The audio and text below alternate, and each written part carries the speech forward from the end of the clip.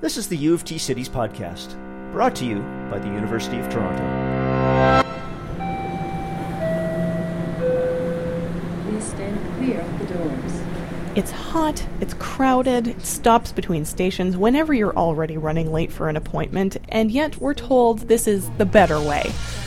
Public transit is of growing importance in this growing city, and deciding on the right way to make it bigger and better is no easy task. Politics and economics and social issues bump up against every possible way Toronto could extend its transit service. The upcoming elections, candidates campaigning for buses versus subways versus light rail versus priority of cars have had voters in thrall. But it's time to go further in thinking about the way we get around. Later this episode, we'll hear from Richard Sommer. He's the Dean of the Daniels Faculty of Architecture, Landscape, and Design at U of T, and he'll explain how rethinking the platform and parking lot design you'll find at most GTA transit hubs could be the key to an integrated city and a happier life, and the solution may involve hothouse tomatoes. We'll also check in with U of T alumnus Taylor Scollin. He's behind a quirky startup in Toronto called Line 6. It's a company that's crowdfunding private transit on King as a go-around to unpredictable and overfull TTC streetcars. But first, the go-to expert for transit commentary in the city, civil engineering professor Eric Miller, tells us about his one wish for the TTC and more. This is the U of T Cities podcast. I'm Brianna Goldberg. In this special 4-part mini-series, you'll hear about the University of Toronto researchers and entrepreneurs pushing boundaries on some of the upcoming election's most important issues. Last week I introduced you to our students, alumni, and researchers making the future of traffic, and today we'll do the same for public transit. For example, Eric Miller. He's quoted in almost any story you can find about TTC planning, credited as simply a civil engineer from U of T. Ever wonder what he actually does to make him such an expert? Well, I generally work in the area of building computer models to forecast travel demand, to try to predict how people will use the transportation system, particularly in response to policies or investments. So if we want to build a new subway here versus an LRT there, how will people of the Greater Toronto Area respond to that? Will they shift modes? Will they shift time of day? Will they take different routes? Will they stop traveling? Will they travel more? So the next time your subway is stalled between stations and you're wondering why, Eric Miller has a pretty good answer. Our problem is that we've done so little over the last 25 years or more. We've dug ourselves a big hole. You just can't dig out of that hole in a day. And so this is a multi-decade thing. But the important thing, the progress we could make over the next couple of years are actually start moving.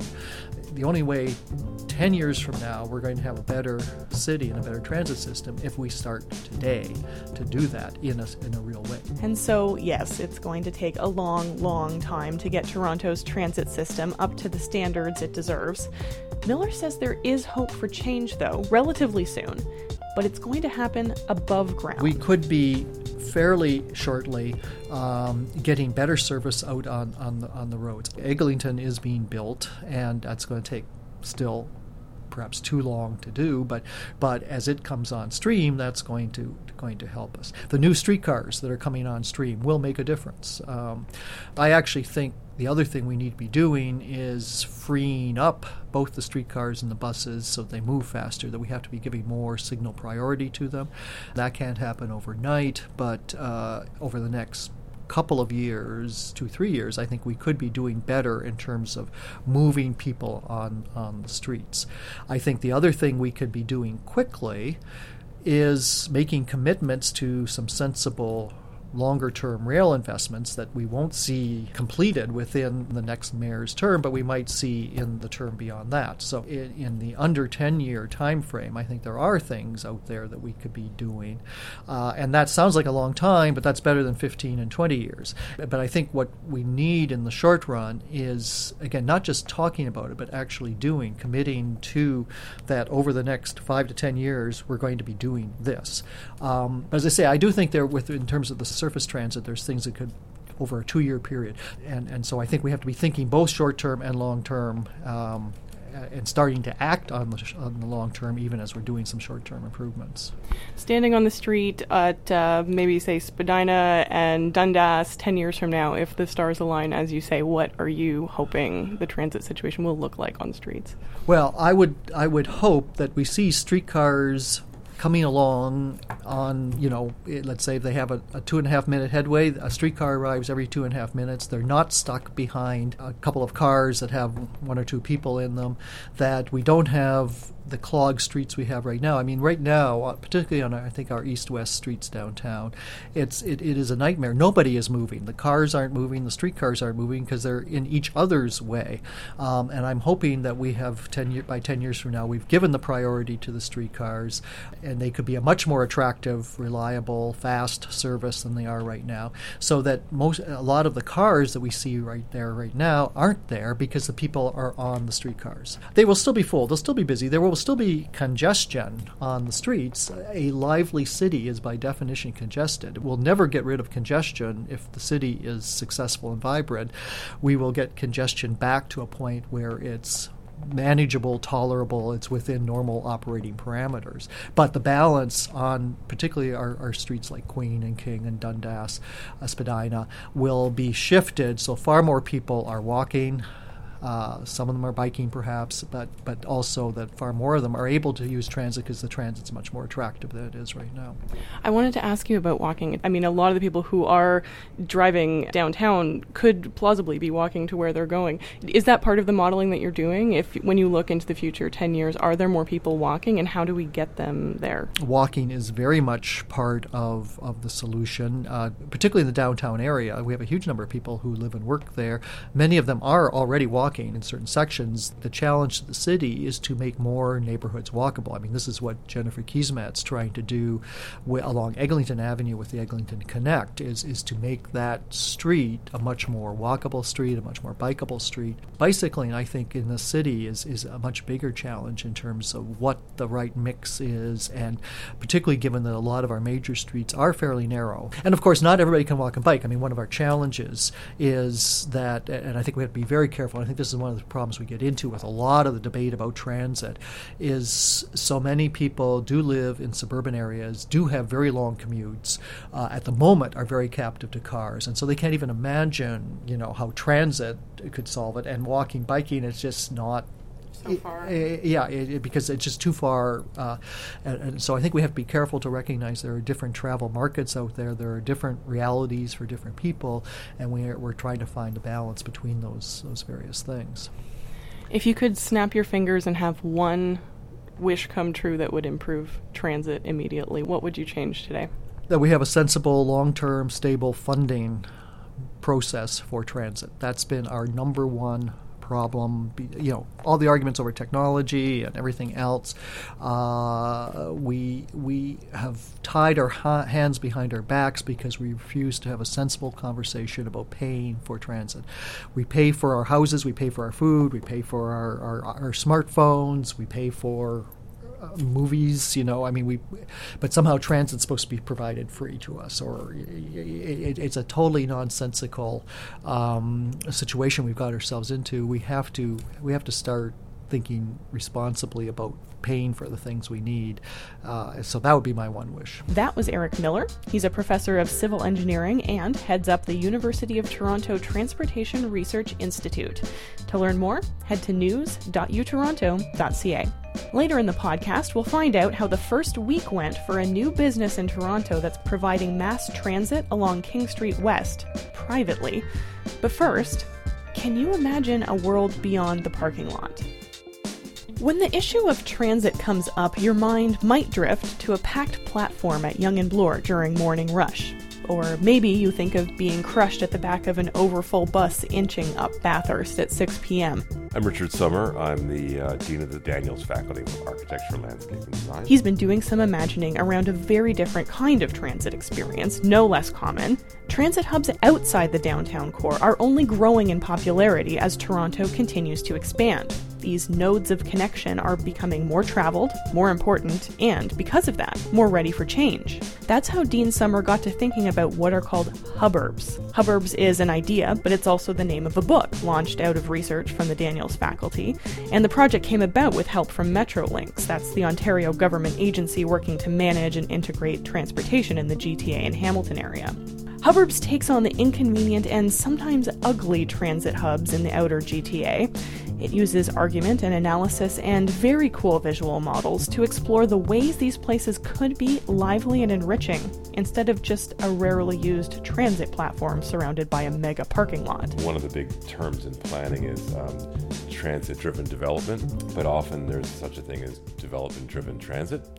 And Hubbubs was an attempt to take a different approach, which is to look at all the circumstances that surround different transit stops and hubs and to create a kind of provisional or intensified city on the bones of existing transit, rather than imagine that whole new forms of transit are going to be built and that people will come to that. So it's also a play on the term suburb, which is basically how you create modes of intensity in areas of low density and low levels of development where people still need to get around in other ways besides by car. The book itself is organized to look at the situation as it exists, and then we looked at a number of potential sites in different parts of the network, each of which present different opportunities. Some of them are near the water, some of them are near existing educational institutions. But what all the approaches we're looking at shared in common was looking for a kind of value-added program, whether it be growing food, creation of new kinds of retail opportunities, or the development of educational facilities that would be a kind of catalyst to creating a there to these places which are typically just about transit. Because one of the things you would even find in theories of urban development around tourism is how do you get people to not only move through something but stay and actually use it and want to occupy it? So can a new activity or program or use be woven into, let's say, the space between a GO station and a light rail station, such that that activity, whether it be hydroponic tomatoes or a certain kind of industry or energy development, could both provide something that would be of interest to the communities that move through them, but also attract other kinds of investments. What is it that interests you about this type of transit you're talking about? I mean, when most people talk about transit, they're thinking TTC, they're thinking downtown. Is it that the suburbs give you more of a canvas to work with?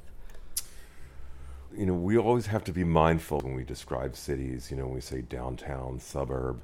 In fact, especially after amalgamation, Toronto is an urbanized territory, and the urbanization goes very far out. So it's only a certain portion of the downtown that remains from the 19th century that is being intensified at a level that everyone can recognize. The much larger set of places, even the east and the west of the downtown, are developed unevenly. So the conditions you might find west of the downtown, or certainly going north into some of the suburban areas, are the much larger condition that we have to contend with. We're lucky that in Toronto that previous generations looked at the zoning of the downtown, reinvested in the downtown, and the older parts of the city are taking care of themselves in some ways. There's still work to do, but it's areas that are not part of a kind of 19th century mercantile grid. Even the waterfront of Toronto, but certainly everything north of Eglinton that that are what I call first growth cities, right?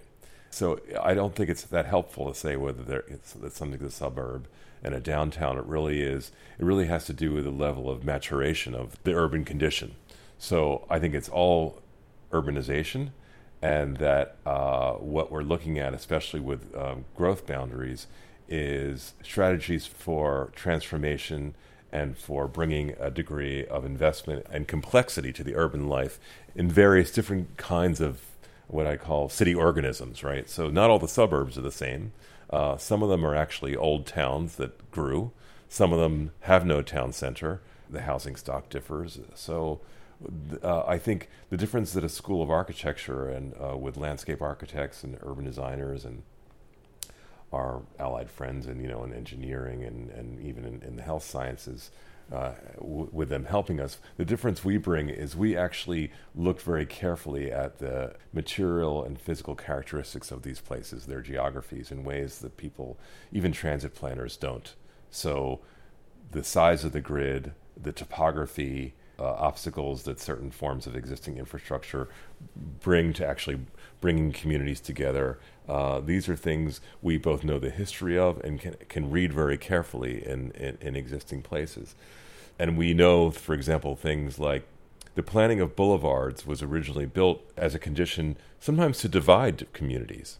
So what can happen unexpectedly is if you build a light rail, it's supposed to spur development around it, but it can also divide the two sides of the terrain that exists. So it's very important to plan things like surface rail and new infrastructure so that it can sponsor integrated growth around it, because sometimes it can have the reverse effect. Investments don't always pan out in terms of making a better city. That was Richard Sommer. He's an architect and Dean of the Daniels Faculty of Architecture, Landscape, and Design. We'll hear more from him in the next podcast episode all about building sustainable cities, but for now, you can read more at news.utoronto.ca.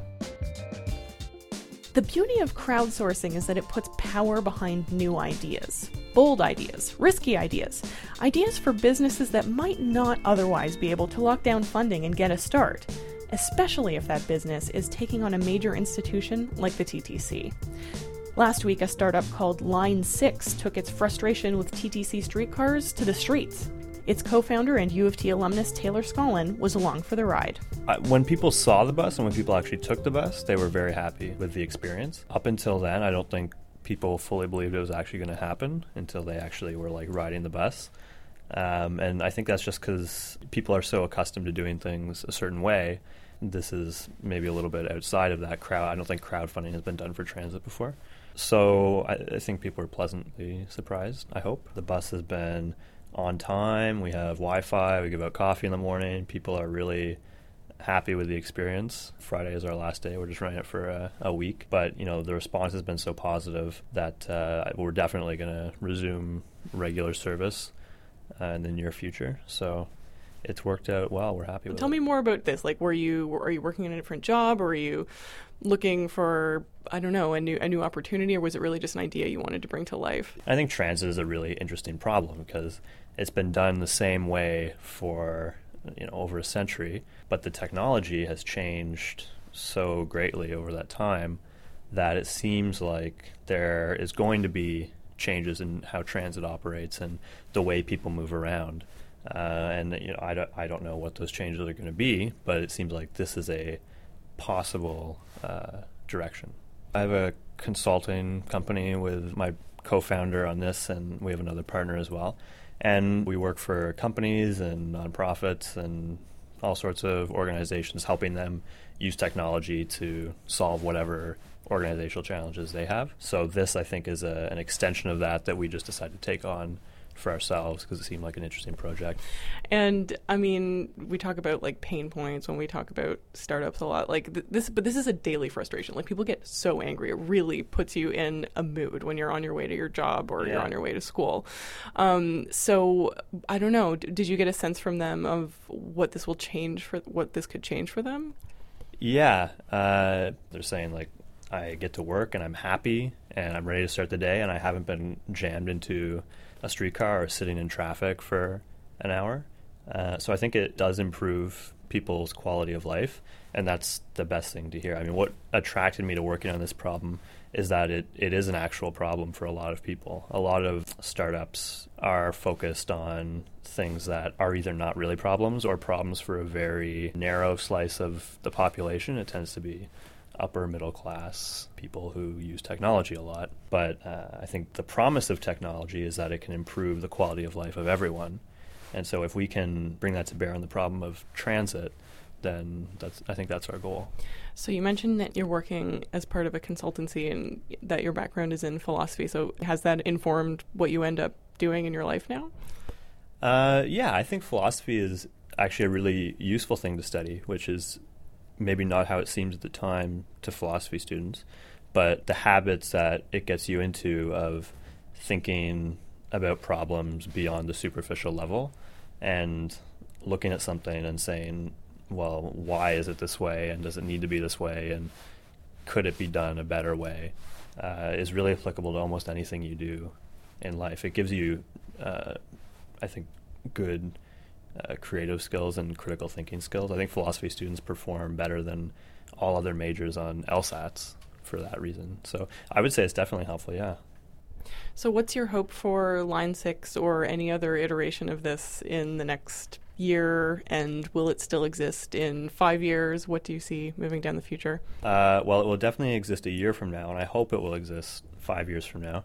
Our next step is to bring this to other neighborhoods in the city. So we have public voting on the website right now, rideline6.com, and eventually I see this as a network that connects all parts of the city together. So you can take a Line 6 route from Scarborough to Etobicoke and experience the same comfortable and on-time commute and do it on a daily basis because it's an affordable service.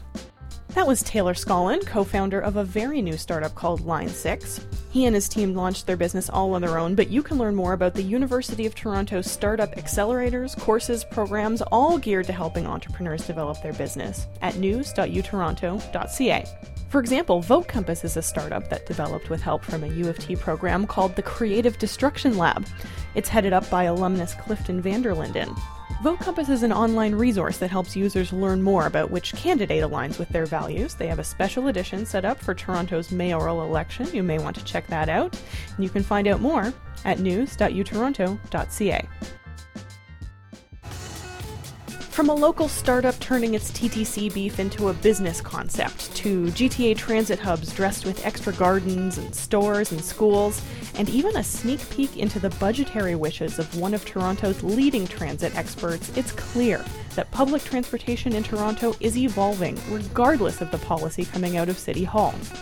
We at the U of T Cities podcast were pleased to bring you these stories in the second episode of our series.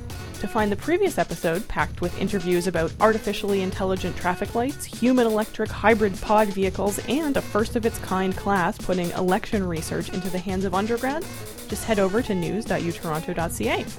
That's also where you can find more on U of T research that's transforming cities, entrepreneurship, health, education, and more. We'd love to hear from you with questions or ideas for future episodes. You can tweet us at U of T News or send an email at uoftnews@utoronto.ca.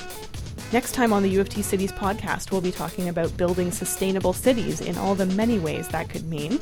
Today's show featured music made available on the Free Music Archive from Day Tripper 13, Jazzafari, and Cosmic Analog Ensemble. You can find their work and more at freemusicarchive.org. This program was produced by me, Brianna Goldberg, with help from U of T News editor Jennifer Lantier. Thanks for listening.